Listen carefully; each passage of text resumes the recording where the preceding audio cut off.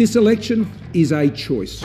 This election will determine whether we can come together. This election is absolutely crucial. What's really important, of course, is 12 of us in a giant 303 rifle. Please explain. You're listening to the 4ZZZ Breaks the Election podcast. Hello, election watchers. Welcome to the 4ZZZ Breaks the Election podcast, where our newsroom breaks down what's happening in the election for May 9, 2022, just 12 full campaigning days from the federal election. My name is Alexis Pink. I'm the news coordinator here at 4ZZZ. Joining us today is the 4ZZZ newsroom. I'm Sophia Mann. I usually do Culture Vultures, but also help out with Z-Lines once in a blue moon. I'm Catherine Strofeld. I'm currently a student at UQ studying journalism and arts. Hello, I'm Indio Miles. I'm here as a Z-Liner, and I'm also a Griffith University student studying journalism. Okay, so on today's podcast, the debate that's turned into a shouting match, the Religious Discrimination Bill's back, Tim Wilson's dedication to freedom of speech, and a candidate referred to the federal police. Interesting day as always. Let's start at the top. What happened with this debate, Catherine? Yeah, so the Australian Greens Party has called for higher debate standards and an independent overseeing body following last night's leaders' debate. Greens Senator for Media and Communications, Senator Sarah Hanson-Young, has pledged to make moves establishing an independent debates commission in the next parliament. She describes the debate as woeful and a disservice to voters, and two grown men, so-called leaders, shouting at each other. This comes after a massive social media backlash during the debate, pointing out the low quality in both the leaders' contributions and the standard of journalism on show. Hanson-Young also called for an inclusion of the Greens Party in future debates as the only minor government party. Has anyone seen much of this debate? Yeah, so it was on Channel 9. I watched MasterChef instead. That was a bit more wholesome for me. We tried, to be fair, we tried to flick it to it, and then we just sort of put on the subtitles and muted it. Yeah.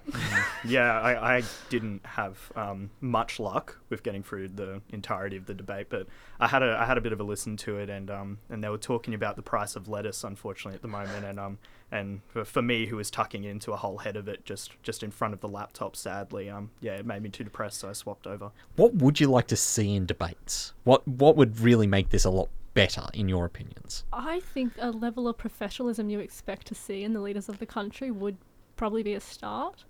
Yep, I agree. Actual clarity around your policies and how it relates to the question would be would be lovely, because a lot of the questions, especially just when they were talking about their character, just turned into identity politics and just arguing about who's the worst out of the two of them, and that provided nothing for me listening. So let's move on to our next story. This one's about the discrimination bill. Sophia, what's going on there? So Prime Minister Scott Morrison is doubling down on his defence of the Religious Discrimination Bill without protections for transgender students. Morrison said in a statement yesterday the whole debate around the bill had been hijacked by Labor and the crossbench. He added that fears about religious schools removing gay students from their schools using this bill were unfounded. This comes after the City Point College students' contracts that required students and parents to sign up to a, quote, traditional understanding of gender and sexuality and the importance of traditional marriage in support of the family. Opposition leader Anthony Albanese addressed the comments from the Prime Minister, saying he was walking back a promise to ensure gay students would be protected. He is also committed to introducing a religious discrimination bill with specific protections for transgender and gay students and families.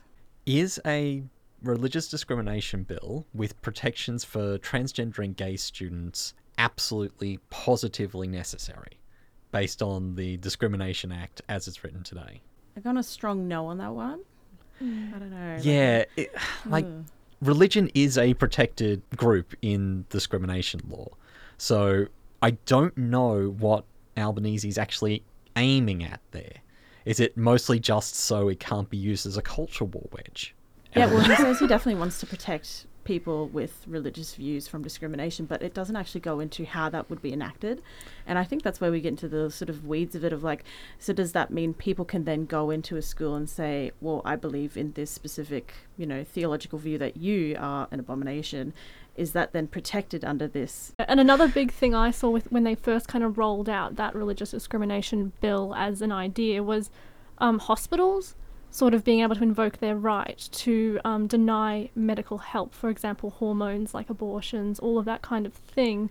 And to me, it just seemed like enshrining this ability to just turn people away and kind of almost discriminate against them. And that's the next big thing, isn't it? A lot of these religious discrimination protections they're talking about are discriminatory. They talk about taking away specific rights of other groups. And I think a recent one that's come up with Queensland as a voluntary assisted dying act as well is sort of rising up the ranks a little bit. I guess we'll see how it all turns out. We don't know what Labor is going to propose if they become government, so I guess we'll see how it turns out. And we've seen a lot of this kind of action throughout the campaigning so far as well. Like, there's been a lot of, I guess, what you can call safe play, perhaps, from the Albanese side of things. Okay, so let's move on to another story.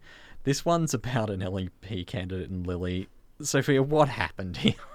Queensland LNP candidate for the seat of Lily, Vivian Lobo, has been referred to the Federal Police by the Australian Electoral Commission over allegations he provided a false residential address.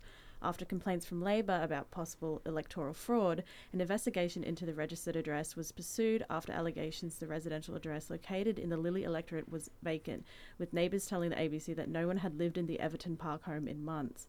Mr. Lobo said in a statement that he had intended to move in right after signing the lease, but had been busy with campaign duties.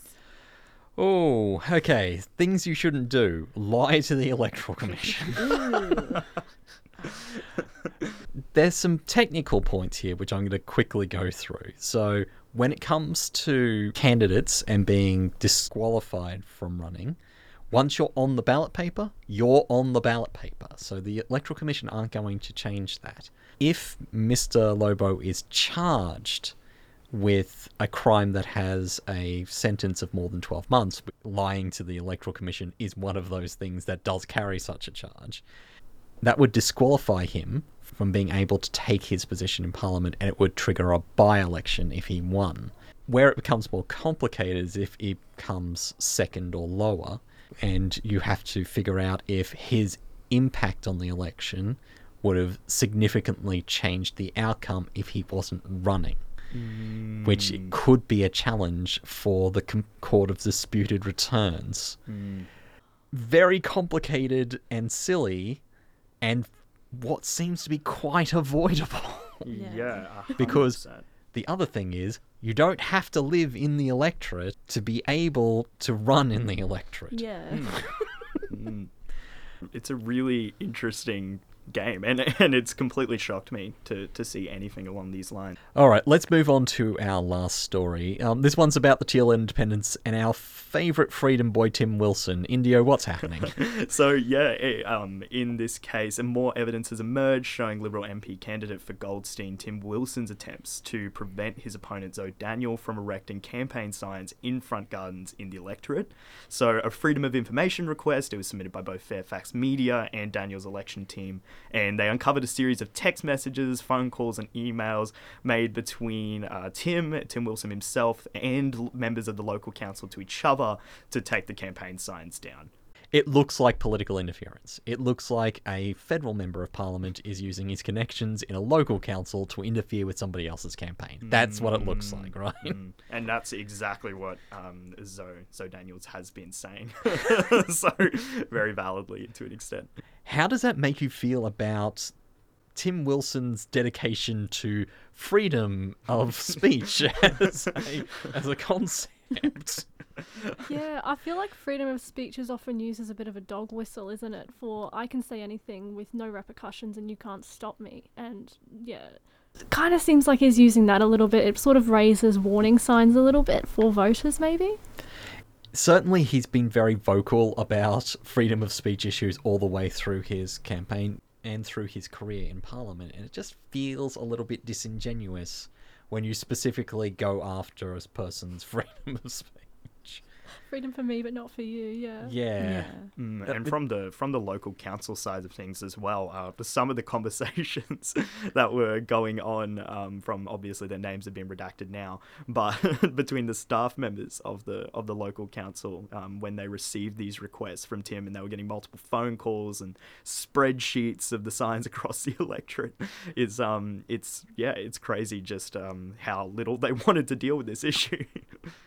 Okay, we should probably finish up there. Just before we go, the Australian Electoral Commission has opened pre-polling centres from today.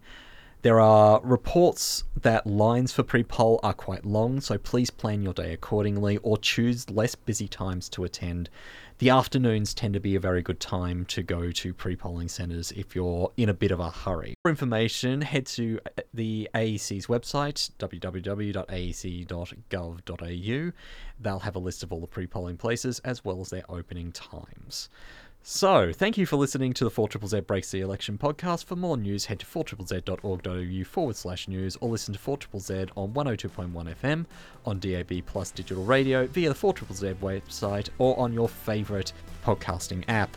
If you have a tip-off or feedback for the show, please email us, newsroom@4ZZZ.org.au. And of course, if you'd like to support this program and all of the other things that we do on 4ZZZ, you can head to 4ZZZ.org.au/support and subscribe or donate to us today. Thank you for joining us today. We'll see you tomorrow. Bye. Thank you.